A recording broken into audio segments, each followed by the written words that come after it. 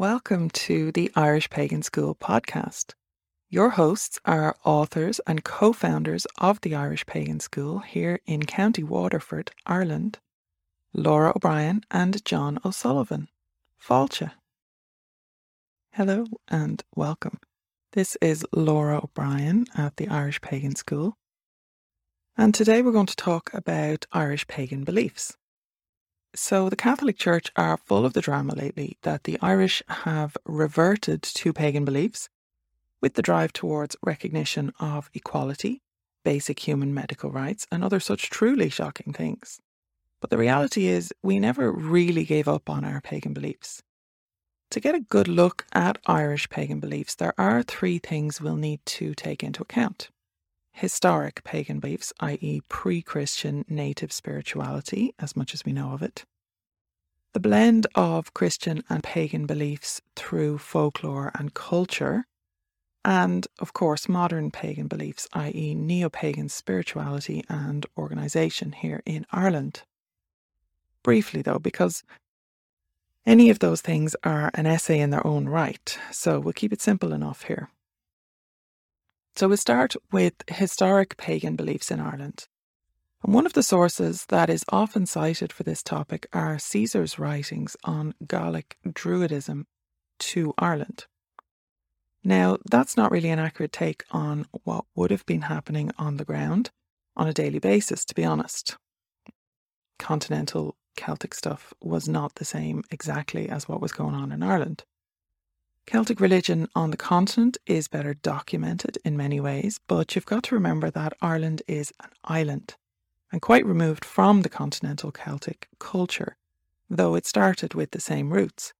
Taking those roots and planting them here has led to a tree growing in Irish soil that is quite different to the parental rootstock, is all I'm saying. Irish traditions through the ages took in any invaders and blended them with what was here already, a grafting, if you like, to truly flog that tree metaphor. Blending is what we do, and we sort of stick to our own ways in the meantime, a bit stubbornly like.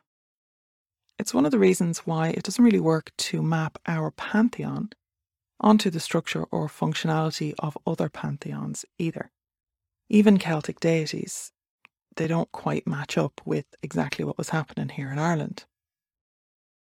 In brief, though, we can get an idea, some basic concepts at least, of the Irish pagan beliefs by tracking what we know about the root Celtic religious beliefs and what we have in our own native source materials, so the archaeology, mythology and folklore. And there are a couple of key points or patterns that emerge from that. We have a look at, or a belief in, birth, death, and rebirth. So that's the transmigration of the soul, the continuation of life through cycles. There is a belief in the reality and relevance of the other world, which is not an underworld, but a whole other world or life that runs parallel to this one. There was an acknowledgement or a belief that the other world is populated with an entire ecosystem of beings, from gods and goddesses to noble or royal she or fairies, to nature spirits, elemental beings, that sort of thing.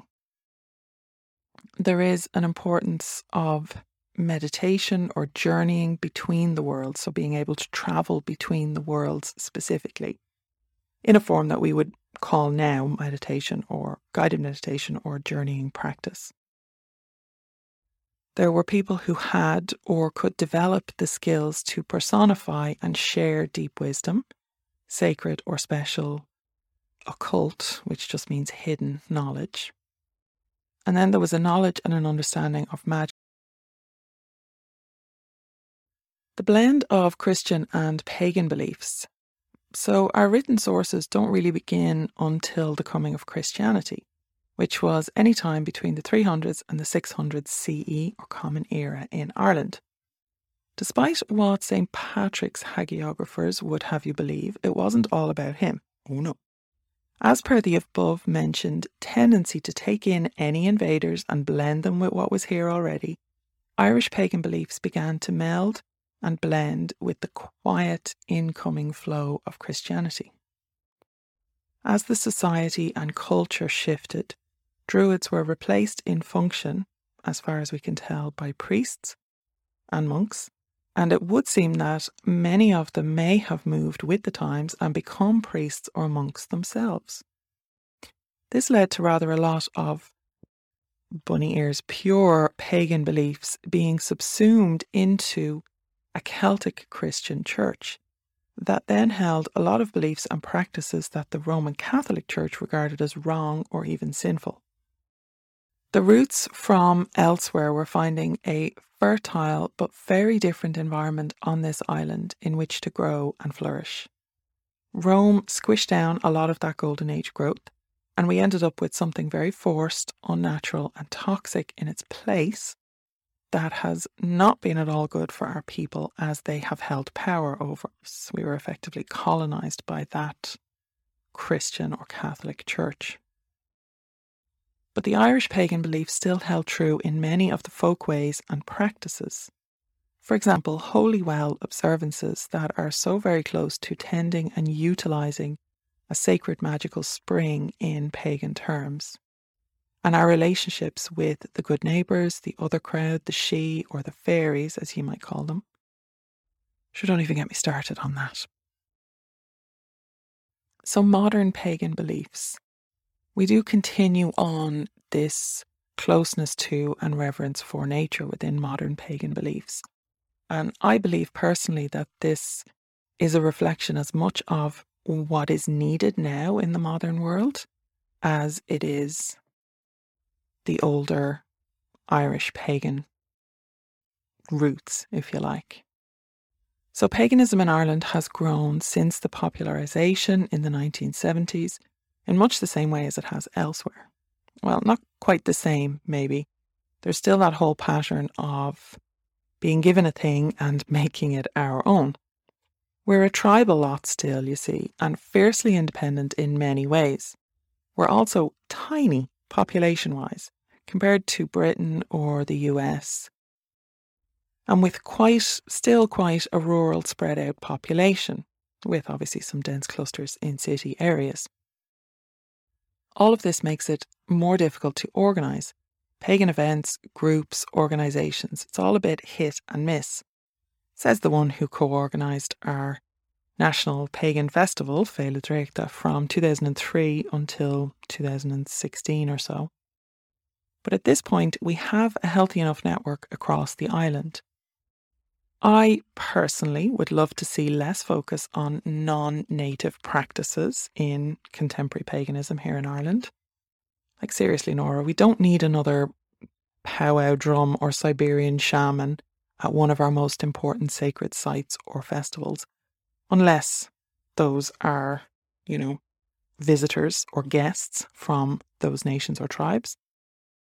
And more work being done by native practitioners to recreate native systems and celebrations of our Indigenous spirituality is only going to contribute to the health of our spirituality on the island as a whole.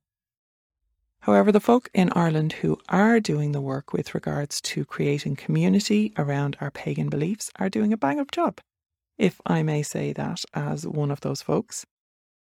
Take Pagan Life Rights Ireland, for example. This is a non-profit organisation operated by a nationwide network of priests and priestesses, offering a range of services to the greater pagan community of Ireland. One of the founding principles is respect and honour of the land and of nature.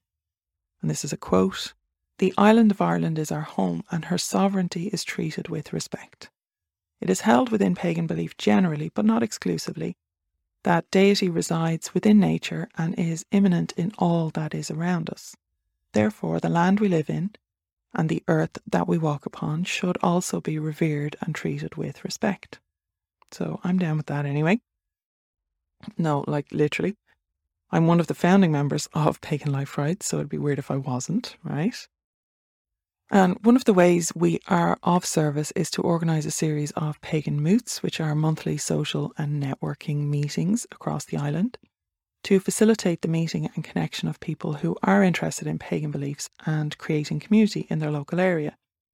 So if you would like to get in touch, you can just do a search there for Pagan Life Rights Ireland. And if you want to get some focused guidance on where or how to start exploring authentic spiritual practice, you can go to some of the free or beginners classes at the Irish Pagan School. If you enjoyed this podcast, please leave us a positive review in your podcast listener. Then head over to irishpaganschool.com and enroll in one of our free or paid courses. Slán go fóill, and we will see you next time.